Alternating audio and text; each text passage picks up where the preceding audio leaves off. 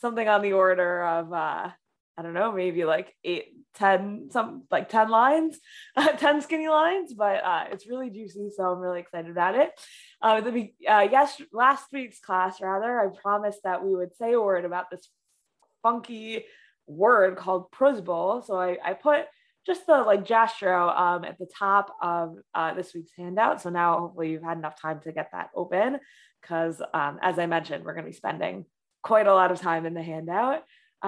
So the Jastro puts in, it's an abbreviation of these 3 words in Greek that I'm going to butcher. My husband is the Greek expert in our house, but it's something like Pruzbol.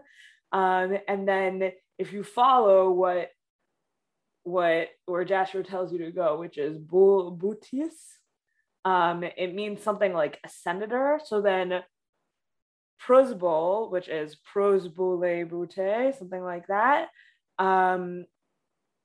means before the Council of Senators, which is still confusing. That doesn't really account for why it's called a Pruzbol, other than if you imagine that the Council of Senators is the Gittin, then what you're doing is you're saying, I have this outstanding loan, the Shemitah year is coming, and I would like to pass my loan off to the Gittin as the holder of the loan, so that I can enforce it going forward.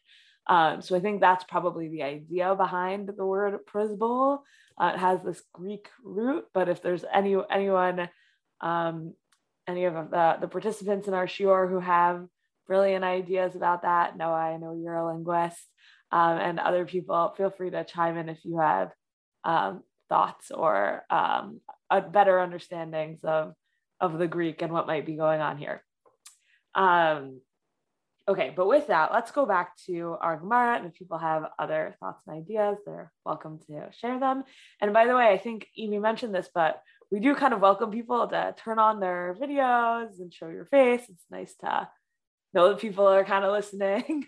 So feel free to do that. And also I should mention, I'm trying out a new audio setup, as you can see here. So if it gets really loud, or I don't know, if something goes wrong with it, just please let me know. But we got some complaints last time, so I'm trying to up my game. Okay, so if you're inside your Gemara, we are on page Lamed Vav Amud Bet, and we're the 3rd line down from the top of the page. So as I mentioned, right, we had our first question, which was is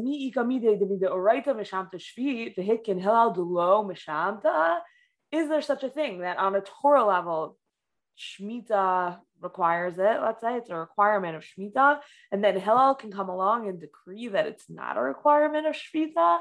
What a crazy thing. And then we saw, just to review, right, we saw the position of Rebbe, who says that Shemitah Zman hazeh is, Rebbe filtered through Abaye, saying that Shemitah in our times is derabanan, and therefore you can have, and therefore the rabbis are allowed to kind of make this loophole, because you can have a rabbinic innovation of Pruzbol on a rabbinic level of Shemitah. That's kind of the argument here. And then, but that's a little bit complicated, because now the Gemara is going to ask the following question. Randy, I think, doesn't have the source sheet. Evie's posted it a few times, so maybe she'll post it again in case someone joined, since the last time she posted it. Okay, so now we're up to the next question, which is, hold on. Okay, so let's say that Shemitah is only derabanan, meaning on a Torah level, I don't have to, the lender, we can go back to our case from last time where I lent Evie $1 million. So Evie owes me $1 million. So now we have a case where on a Torah level, Evie still owes me $1 million. Here's the Gemara's question. Is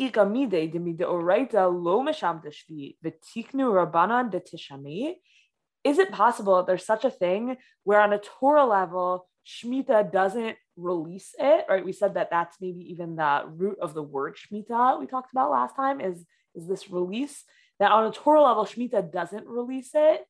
And then the rabbis come along and release it.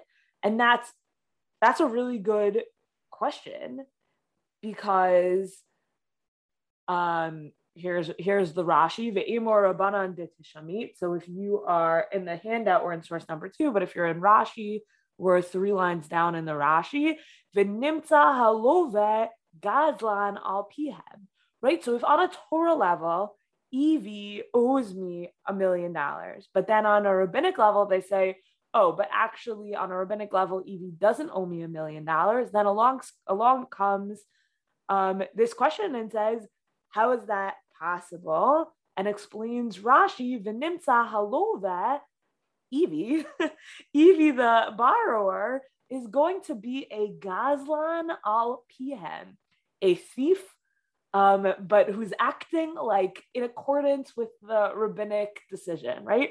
So Evie is going to be stealing $1 million from me by following rabbinic will. So meaning it's crazy to say on a Torah level, Evie owes me $1 million, but on a rabbinic level, she's allowed to keep it, because then on a Torah level, by her keeping it, she's stealing from me. Is that right? Are people following what I'm saying? That even though the rabbis say, oh, Evie, you can keep it. Well, if the Torah says she can't keep it and has to actually return her loan, then on a Torah level, Evie's a thief, even if the rabbis are encouraging her to steal. So that's the Gemara's next question, right? The first question was, how is Hillel allowed to override the Torah? But the second question is, once we say, oh, no, actually, Shemitah is just a derabanan, they say, actually, Shemitah today is just a derabanan, then it almost, like, I don't know whether it's like more of a question or it's like the opposite question or something in that direction, right? If it's just the derabanan, then Evie needs to repay the loan, because loans are serious, right? So that's our question. So we have 2 answers. One answer by Abaye and one answer by Rava. A confusing thing that I just want to point out is that Abaye was kind of already speaking. So if we turn back the page, or if you look at last week's handout, or you can just listen, we had our first question, which was, is there possible that there is such a thing that the Shemitah releases on a Torah level, and then Hillel can just come along and make a Pruzbol? And so then we have Abaye, who says, Amar Abaye, b'shvit b'zman hazeh v'Rebbe. And then we go into Rebbe's opinion, and that's like what we saw so far, kind of, right? And Rebbe's opinion is that Shemitah now is derabanan.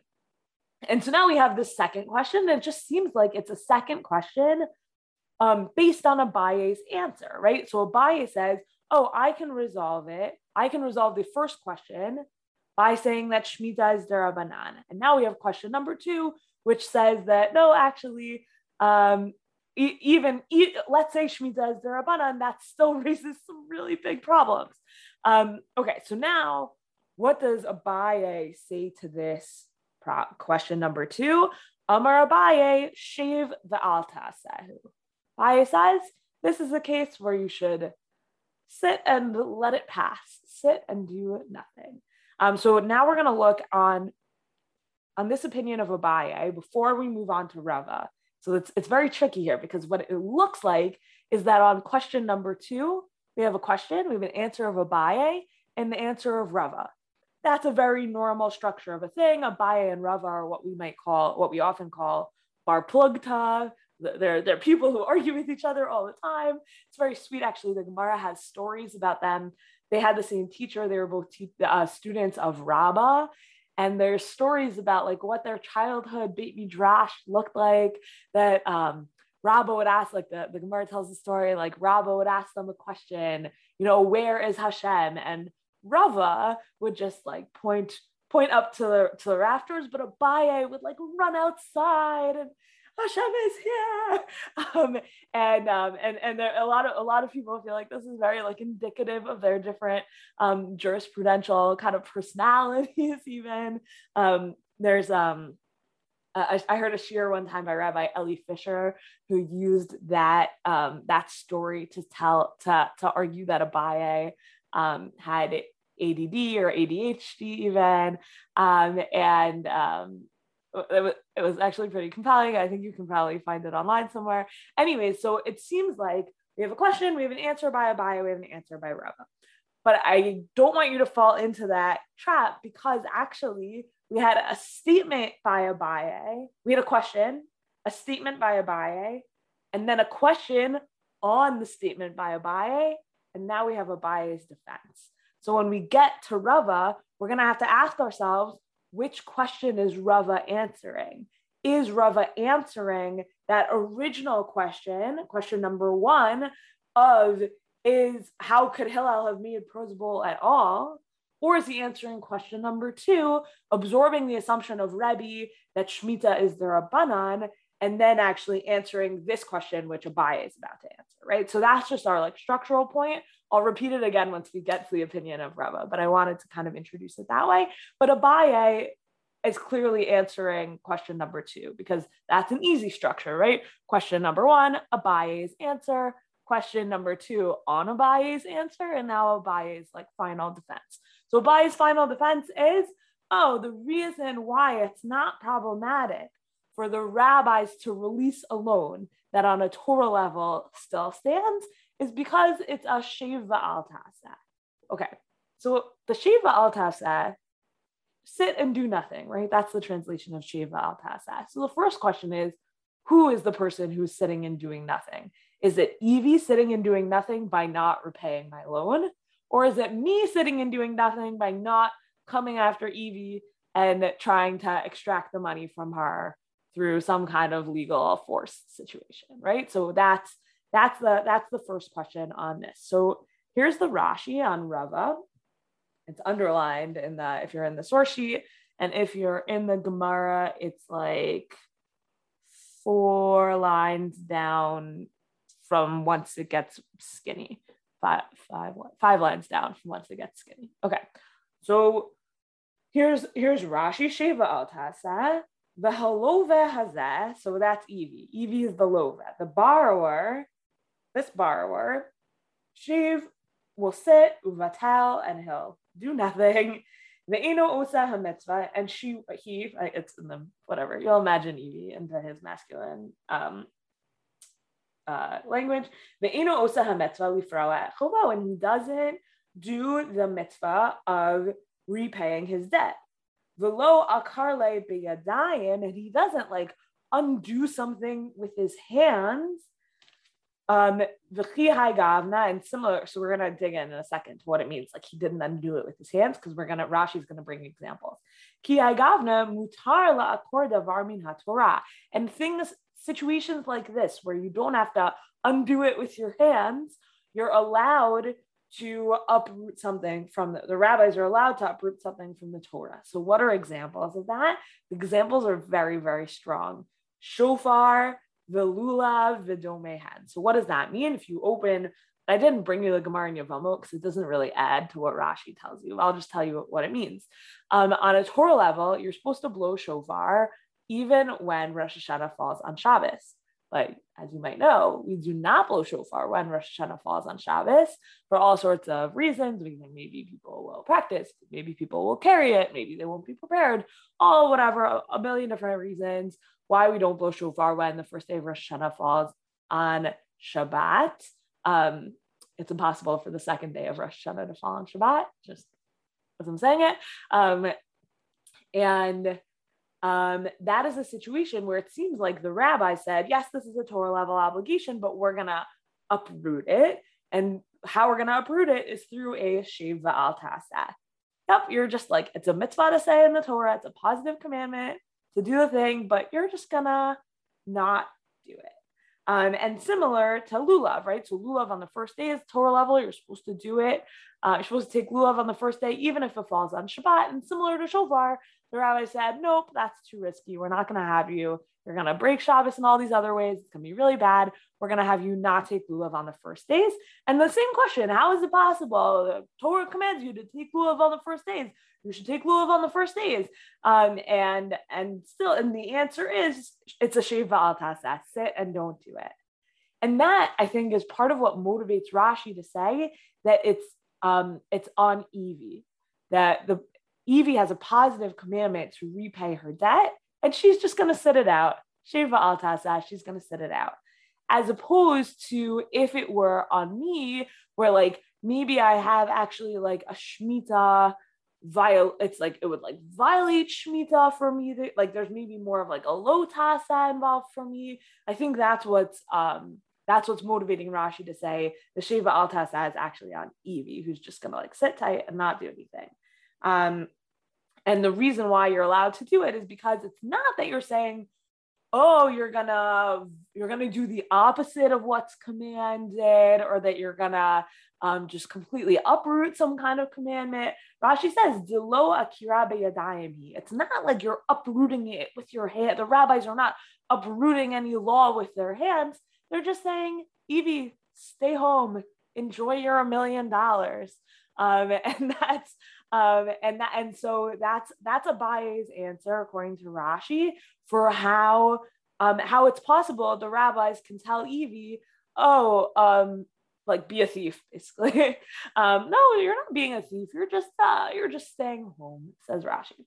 Okay, so now turn to source number 7. I'm sorry, we're gonna come back to the Rashba in order for the second half of it, but we're gonna look here at the first half of it. So turn to source number 7 on page 4. On page 4, source number 7. Sorry. Okay, source number 7 on page 4. We're in the Chidushei HaRashba. So the Rashba asks, right? That's our Gemara's question. Is there such a thing that on a Torah level is not released, i.e. the loan is not released, but the rabbis declared that it decreed that it should be released? Nearly, says the Rashba, that because everyone wants to be able to say, I'm releasing it, I'm keeping Shemitah, have a svirale lamakshe tahainu akira ve'ino sheval taseh. Then it seems to the question asker, to the stam who says, mi gamide dimido right to lo mishamta talk to Rabbanit to Shemit, that it's actually it's actually uprooting that this mitzvah d'Rabbanan is actually uprooting a deoraita obligation for Evie to repay her loan. That it's not a sheva al taseh because we're uprooting an obligation. Lefichach Amar Abaye, and therefore Abaye says sheva al taseh. Who? Abaye is not saying it's a she. You'll see why I'm reading it that way in a second. Abaye is not saying it's a sheva al taseh case. Abaye says he should sit and not collect the loan, the malva. The lo kamar shiva al tasa shani, right? Because if it wanted to say it's in general a shiva al tasa, then it would have said, oh yeah, that's a good question, but shiva al tasa makes the case different. And instead it says shiva al tasa who? Klomar in za ela shiva al tasa she'eni kara davar ela she'omrim lezeh al tigabeh chuvcha. So that, right, the point, the main ikar hadavar, the main element of what's happening here is that they say to the malveh, they meaning the creators of the Pruzbol, for example, say to the malveh, like, don't go collect your loan unless you make a Pruzbol. So the shiva al taseh is only, we have to make sure that we're clear on the case in order for this to make sense, right? The rabbinic innovation is actually not that Evie should just stay home and hang out. The rabbinic innovation is that I shouldn't collect my loan. I, the lender, should not go collect my loan, asterisk, unless I make a Pruzbol. That's an important piece to read into the Rashba, right? What's actually the rabbinic innovation? The rabbinic innovation is if you want to collect your loan, go make a Pruzbol, right? And then the question is, hold on, but who needs a Pruzbol? Evie has to repay the loan if it's all d'Rabbanan. And the answer is the shiva al taseh is when if I don't make a Pruzbol, then they're telling me, Leah, stay home, don't go collect your money. Really, Evie owes it to you, but you're not going to go collect it. And he says, V'Rashi zal pirish be'inyan acher. Rashi was explaining something else, which is his way of saying, I disagree with Rashi, which is fine. But he's saying, no, the shiva al taseh is on the lender. the lender is supposed to not collect their loan unless they make a Pruzbol, and that's who's supposed to sit and do nothing. The lender who didn't make a Pruzbol is supposed to sit and do nothing, according to Abaye's answer. Okay, that's the amount of investigation we're going to do into Abaye, because I'm very excited about Rava's answer. So we're going to put Abaye to the side unless there's anyone who has questions about Abaye. Okay, I want to keep going on to Rava then. But okay, so just to review, right, the position of Abaye in totality is, how could Hillel have made Pruzbol? Doesn't the Torah say to make Pruzbol? And then Abaye says, no, it's just a derabanan. Then the Gemara says, hold on, but if it's just a derabanan, then Evie has to repay. And Abaye says, no, because with Pruzbol, we're telling Leah, stay home and don't collect. Evie still has to repay, but Leah needs to go and collect. Says Rashi. It says Rashba. That's the Rashba's read. Leah has to go and Evie still has to pay, but Leah shouldn't go and collect unless she makes a Pruzbol. That's the Rashba read. And the Rashi read is, basically Abaye is saying, yes, good question, but the rabbis are totally allowed to do that. And it's just like them uprooting lulav on Shabbos and shofar on Shabbos.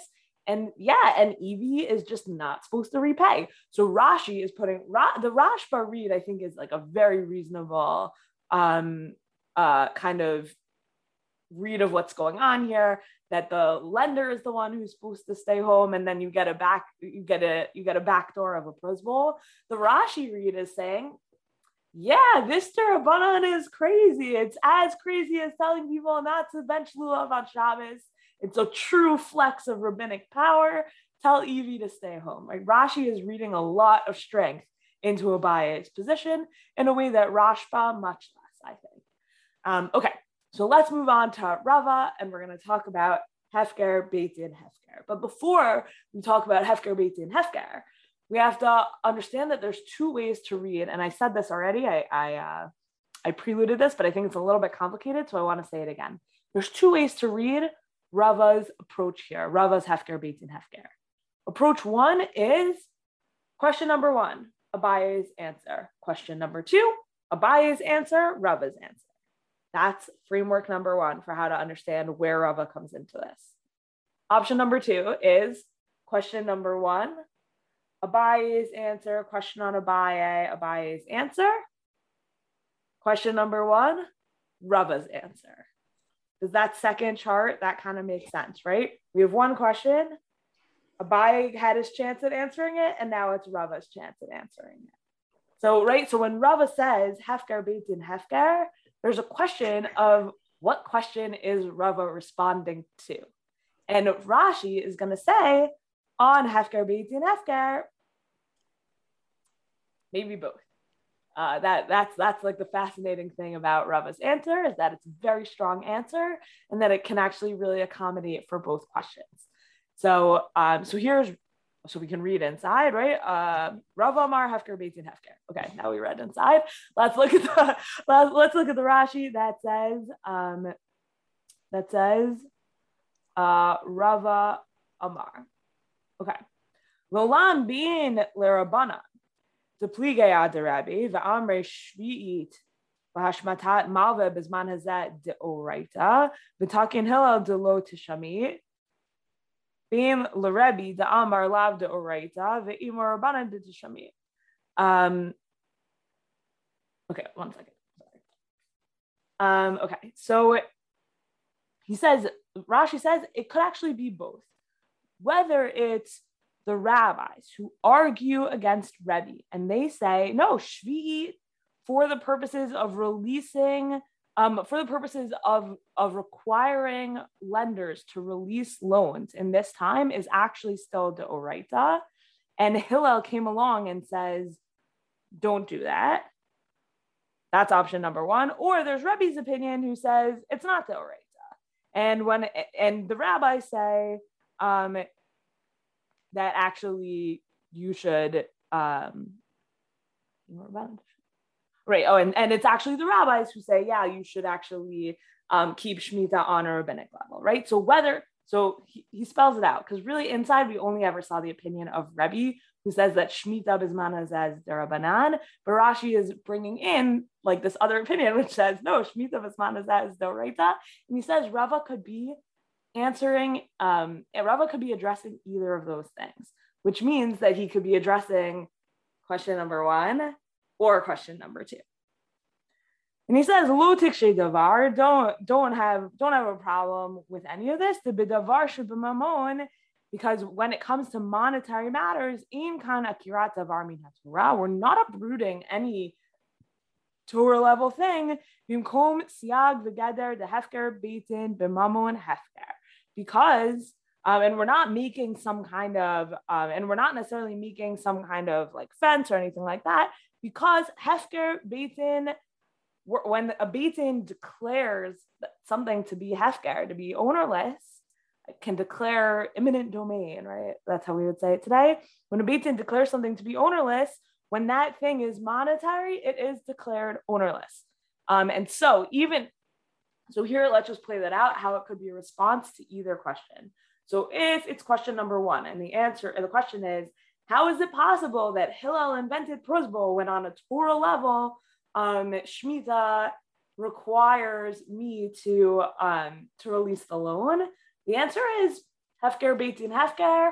It works on a deoraita level. Hefker beitin hefker is a deoraita concept. The beitin can declare money to be ownerless at any time, however they please, no problem. So that's that direction. But if we follow the direction in which Rava is arguing with Abaye about the answer to the second question, which is, isn't Evie a thief for not repaying me if it's all on a derabanan level? Then the answer again could be hefker beitin hefker. No, Evie's not a thief, because the Evie's owing me money has been transferred to the beitin, and the beitin has decided that I'm not owed money anymore by Evie. So the beitin can just reallocate funds, even funds, or especially funds not in their possession, and that works. So it's not that Evie is stealing from me, because the beitin has taken the money from me and allocated it to Evie, or the beitin now owns the loan if I did a Pruzbol, and the beitin is just allowed to do that. So whether you think Shemitah b'zman hazeh is doraita and you think Rava is responding to the first question, or you're on team Shemitah b'zman hazeh Rabbanan and Rava is responding to the second question, either way, hefker beitin hefker is like this very strong approach. Okay, so where does hefker beitin hefker come from? We have a lot of questions about hefker beitin hefker. Where does it come from? Who's allowed to do it? Is any beitin allowed to do it? Is this a thing that Batei Din are still allowed to do today? What is the strength of hefker beitin hefker? So a question hefker beitin hefker would be, let's say the beitin can take away $1 million from me. Can they actually then reallocate that $1 million to Evie, or they can just take it away from me, right? Are they allowed to just like take from whoever they want, give it to whoever they want, or is it just that they're only allowed to take from people? So we have a lot of questions about hefker beitin hefker. Hopefully the next half an hour will be plenty of time to get a first look at many of them.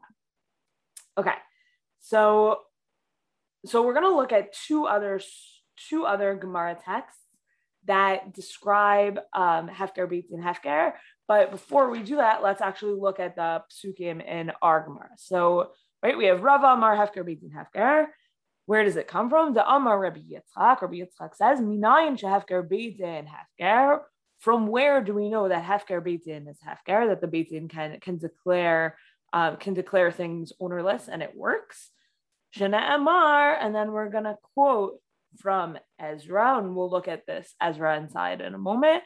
V'kol asher lo yavo lishloshet hayamim keitzad hasarim v'azkinim yacharam kol rechusho v'hu yavdel mi-badel mi-kahal hagola. So anyone who doesn't come for these 3 days at the advice of the sages and the officers, all of their property will be yacharam, will be confiscated. And I just lost my place. And this person, the person who didn't show up, will be separated from the community the community that has returned from the exile. Okay, so that's option number one, right? It's this idea that if you don't show up, we're going to take away all your stuff. That really kind of sounds like hefker beitin hefker. Don't show up, we're going to take away all your stuff. That does not give us any indication as to whether I can repurpose that stuff. Like, okay, so the beitin took away $1 million from me, doesn't tell me whether the beitin's allowed to give that $1 million to Evie. Okay, and then here's option number two. Rabbi Eliezer Amar mi hacha. Rabbi Eliezer says, no, we don't learn it from there. We learn it from here. Ela hanachalot asher nachalu Elazar hakohen v'Yoshua ben Nun v'Roshei ha'avot v'gomer. These are the inheritances which were inherited by Elazar the priest and Joshua son of Nun and the heads of the tribes, etc. And we'll see that inside also. This is in the book of Joshua. The Gemara says, what is the relationship to these heads and to these patriarchs? Why does it say Roshei ha'avot, right? That's basically the question of the Gemara here. Well, Marlach, to tell you, ma avot manchilim et b'neihem, just as fathers pass on inheritance to their sons, kol masha yirtzu, whatever they want to inherit to their children, they'll do. Af roshim manchilim ha'am kol masha yirtzu. So too, heads can inherit to the people whatever they want to inherit. So this is much less about taking and much more about bequeathing, right? I can bequeath whatever I want. So this doesn't actually tell me anything about who I can take from, but it tells me everything about who I can reappropriate to. So we have this kind of question of, are Rabbi Yitzchak and Rabbi Eliezer actually arguing? Because in some ways you kind of need both, right? Rabbi Yitzchak is all about, oh, the Beit Din can take stuff. Rabbi Eliezer is all about, oh, well, the Beit Din's sitting on stuff, it can give it away.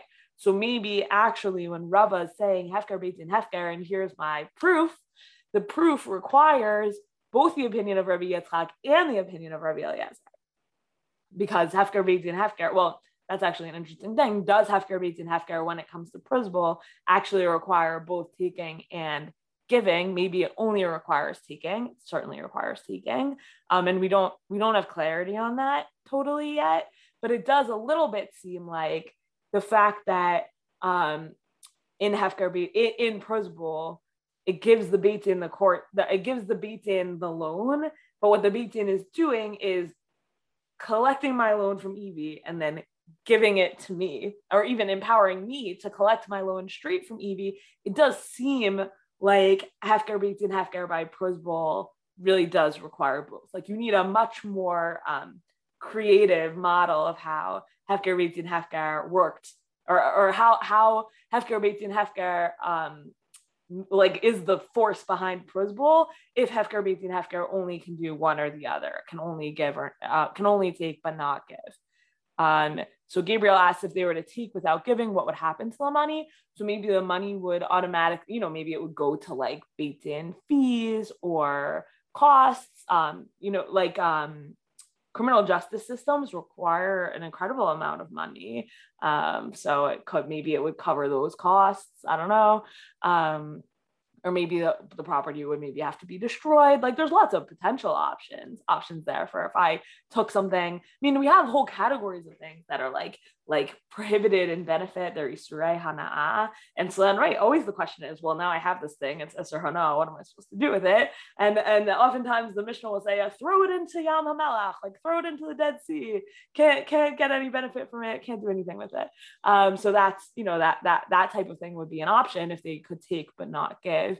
Sometimes it's sort of like take it and sit on it until Messiah comes. Like sometimes the Beit Din, if they don't know what to do with something, they just sit on it. Also, like I think there are really lots of potential options, but I don't know how taking without giving would, or what I don't understand would be how taking without giving would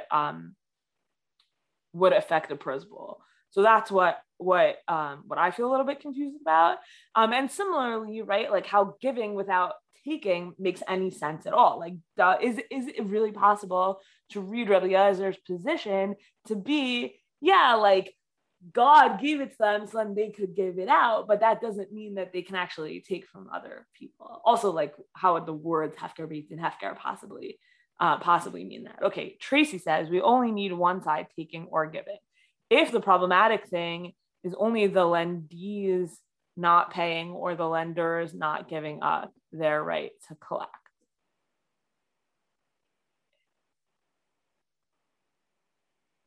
Right. Okay. Yeah. I think what Tracy's saying makes sense here. But Tracy, I guess my point is that in a Pruzbol, what the Gittin is doing is saying, okay, like at least in Rava's understanding of what a Pruzbol does, and we looked last week at the language of the Pruzbol, and basically, here's the Pruzbol. I hereby turn over to you, judges, in this place, all of the debts owed to me. So I give them the debt, and whether or not the debts are evidenced in writing, so that I may therefore collect these debts at any time that I desire. So that means that now Evie owes the Gittin instead of me. And so then that gives me the right to lenders not right. So it gives me the right to collect my payment because I'm the one who's not allowed to have it. And so the Gittin then absorbs it, but the Gittin as like a body is yes, allowed to have it. And I guess like if hefker Gittin is what enables them to be like, yes, we're allowed to have it. And we now release it to Leah. So they are at least giving it to me. I guess that would be a case maybe if Evie pays the Gittin of her own free will. They don't have to collect it through hefker Gittin hefker, but they release it back to me through hefker Gittin hefker. Right? Okay, Tracy shkoyach. Okay, fine. So now we're just going to look at two other cases of hefker Gittin hefker. So we have in Yavamu 87b, it's a pretty yucky case if I'm being honest. I just want to like warn you in advance.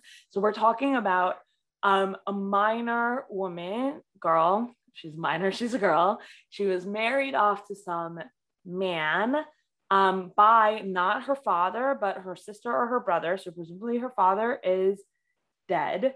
And then the question is like, who inherits her when she dies while she's still a minor?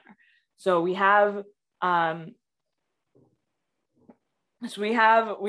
the middle of a conversation that's not exactly about that, but Shalach le Rav Chisda le Rabba biyad Rav Acha bar Rav Huna ve'in beitnin matanin la'akor davar min haTorah. So Rav Chisda sends to Rabba in the hand of Rav Acha bar Rav Huna, says, can the court not stipulate to uproot something that's prohibited by Torah law? Don't we have the following breita? V'atanya me'imat hayadam yorish et ishto ktana. From when does a man inherit his minor wife? And she, again, was married off by her mother or her brother, which is a derabanan level marriage, but not a deoraita level marriage. I should have mentioned that from the beginning. So she's in a derabanan marriage, but it's not effective deoraita. And then the question is, well, she dies, who inherits her? Because there's like a deoraita like chain of inheritance. And that presumably wouldn't include her derabanan husband. Okay. So from when does he inherit her? Right, so that's the breita of Atana me'imat adam yorish ishto ktana. Beit Shammai umrim misha Talmud bekumata. Beit Shammai say when she's reached her like full height. So maybe that's like a sign of adulthood. Beit Hillel umrim misha tikanes lachupa. And Hillel say no. He inherits her from when they get this, when they effectuate this derabanan marriage. Rabbi Eliezer Omer Misha Tziba'el, and Rabbi Eliezer says from when they consummate the marriage, V'yorsha u'metamela v'ochelet begino truma, and he inherits from her. He becomes, if he's a Kohen, he'll become impure for her if she dies, even if he's a Kohen. And similarly, if he's a Kohen and she's not a Kohen, and then she marries him, she can eat truma because of him, on account of him. But then so in the Gemara, we like skipped some parts here, but then the Gemara says, Tani miha yarsha, it says that the Breita teaches that the husband inherits her, but on the Torah level, her birth family, her father, who presumably is dead, should inherit her. And the husband only inherits her on this Rabbanit level. How is that possible? Asks the Gemara. And the answer is hefker beitzin hefker. The answer is that the rabbis are allowed to essentially confiscate property from her family of birth, and give it to her family of marriage through hefker beitzin hefker. Right? They just seize the property and give it to the husband. And then we have our exact sources. The Amar Rabbi Yitzchak, mi-penei hefker beitzin hefker shneimar, right? Exactly our sources from Ezra. And then we also have Rabbi Elazar's opinion with our sources from Yehoshua, and that exact same reasoning about the sources from Yehoshua.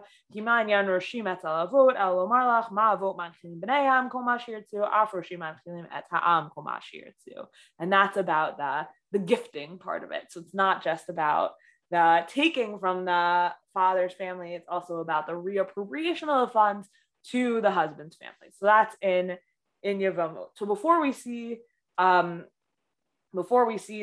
third source, the third Gemara source that quotes these, which is source number 6, let's just look a little bit inside. Now that we've seen these sources twice already, probably makes sense to look at these sources in Ezra and Yehoshua. So we're going to do that real fast. Okay, so okay. Basically, I'm just going to tell you the Ezra thing outside. In Ezra, everyone is intermarrying, and Ezra really hates it. Right? So Ezra is the times of Shivat Zion, the return to Israel after the first exile. Ezra is one of the people who leads the return, and he is very frum, and he really hates intermarriage, and everyone who's there is intermarrying, and he thinks this is a really big problem, and he says, what should we do about it? Everyone has intermarried, and they say, let's bring everyone to, let's gather everyone, and let's make a whole big thing. And anyone who doesn't come, we're going to assume like they've chosen to like stay with their intermarried spouse, their non-Jewish wife. That's really what it is. We're going to assume they've chosen to stay with their non-Jewish wife, and we're going to kick them out of their community. So another time on all the like intermarriage resonances between like responses in the times of Ezra and responses today. But the idea is that for our purposes, the idea is that the leaders of the community have this power to take away all of someone's wealth and then kick them out of the community, which is in and of itself, today we might see people trying to kick people out of the community, but they don't have the right to like seize their bank accounts on the way to doing that. And that's definitely what you should be imagining into these Ezra texts. Okay, so that's Ezra. And then in Yehoshua, what we have here is it's the end of a long parak about all of that. I mean, you can tell, right? Because we're in verses 48 to 51. That's a pretty long parak. And it's all about the allocations of land to each tribe. And so, right, this is the portion of the tribe of Dan by their clans, towns, villages, and then, right, so they had finished allotting the land according to its boundaries, and then they're like, wait, Yehoshua, we want to give you like this special piece of land just for you, which is kind of sweet. Al pi Hashem natnulo et ha'ir asher sha'al. So they gave him the city that he asked for, which is Timnat Serach in the mountain of Ephraim, and he built himself a city and he lived there. Elah nachalot asher nachalu Elazar kohen v'Yoshua ben Nun v'Roshei ha'avot Lamatot b'nei Israel begoral b'shilo lifnei Hashem patach ol moed v'yachalu mechalik et haaretz. And then we have this kind of like summary statement. These are the portions assigned by lot to the tribes of Israel by the priest Elazar, Joshua son of Nun, the heads of the ancestral houses, before Hashem at Shiloh at the entrance of the tent of divine meeting. So I think what I really want you to see this inside, because I love this bit where they're like, oh yes, we like portioned out everything according to like this lottery system, this whole complicated thing. But then when we were like, oh, we also have to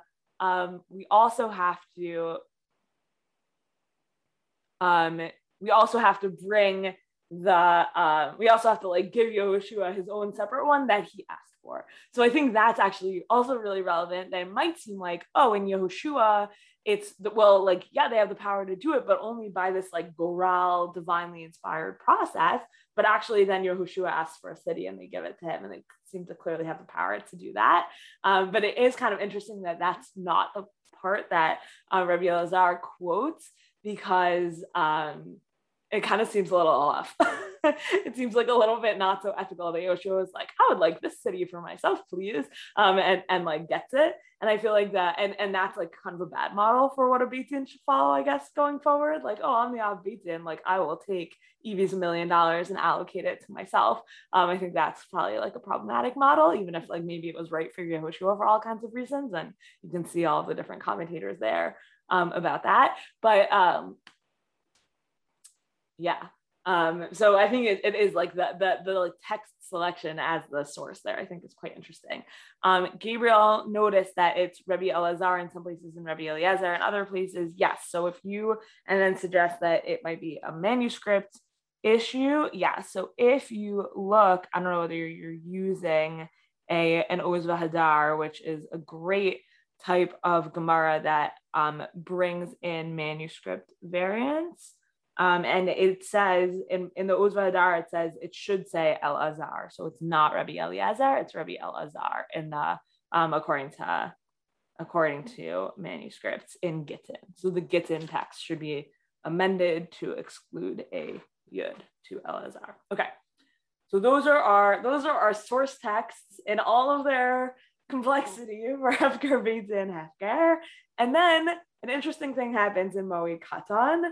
So in Moed Katan, we have this more kind of like big scale theoretical question. Minalan demafkarinan nechsei. How do we know that the court can declare property of someone who doesn't obey its orders as ownerless? So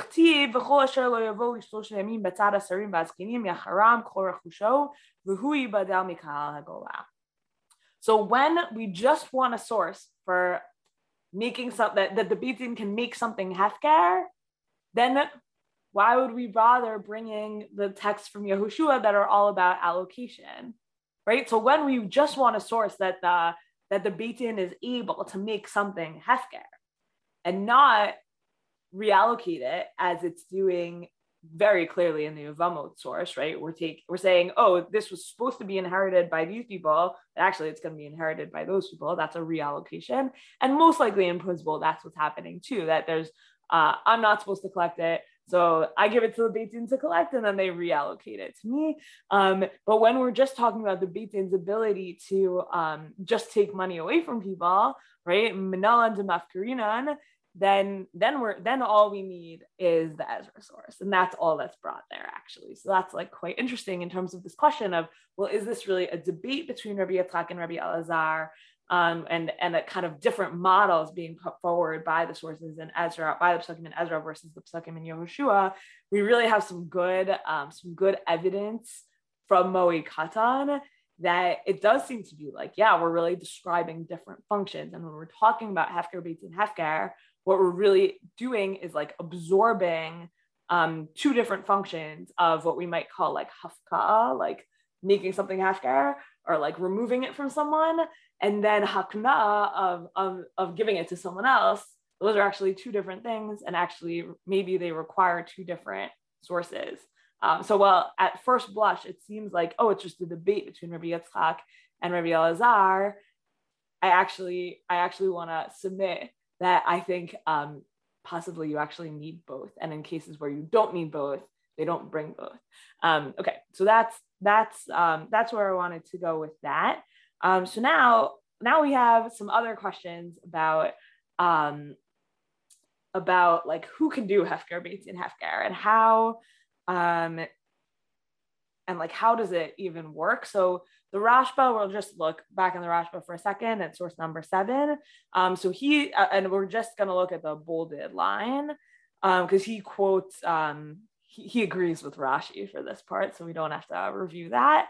But he says, how does it work? From the Rashi, right? Minash ma'inan dekoach beitin yafa lahafkir mamon mizah ulizakuto lezah afilu kodem shabali ado. Right? Because the other fascinating thing about the Pruzbol is that it still empowers me to go collect my loan from Evie, which is weird. You might think, actually, like the Beitin should have to be the middle body. Evie should repay the Beitin could give it back to me. And what the Rashba is saying is, no, that's what's amazing about Hefker, Beitin, Hefker. They, even before the money ever touches, even before the Beitin ever touches the money, they can reallocate theoretical future money to someone else. So not only do they have both collection powers and allocation powers, they can allocate before they've collected, which is a very interesting idea of the Rashba there. Okay, so now we're going to go to Maimonides in Mishnah Torah. We're in source 8. And here he's talking about, he's listing out like all the different powers that the Beit Din might have. And it's within this kind of framework that sometimes the Beit Din has to act almost like extrajudicially, like the Beit Din has to act like outside of its mandate. So for those of you familiar with, like, there's a very famous like Drisha Haran, where the Ran talks about, yeah, like actually the Beit Din is so limited, and that's why you have a king, and the king can like make the world an actually a just place. And here's where you see the Rambam saying, no, actually, like the Beit Din can do all of it, because the Beit Din can actually like act outside of the law if they want to. So and that's in that context that he talks about Hefker, Beit Din, Hefker. So here we go. So v'chein yesh dayan tamid. The judge always has the power lahafkir mamon sheyesh lo balim to declare Hefker, to declare ownerless money that has an owner.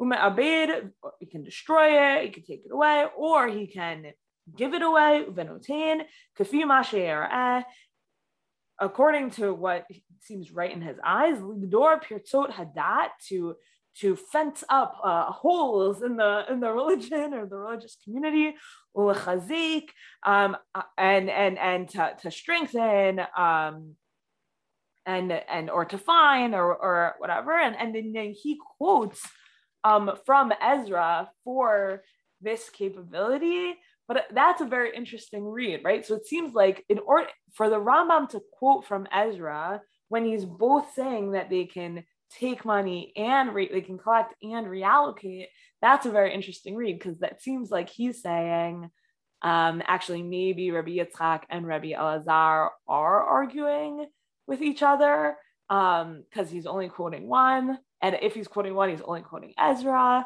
But I think the reason why the Rambam, if he does think that they're disagreeing, or he does think they're like redundant in some way, would only quote Ezra, because for the Rambam, it's all about hora'at sha'at. It's like there's something really bad going on here and we have to fix it.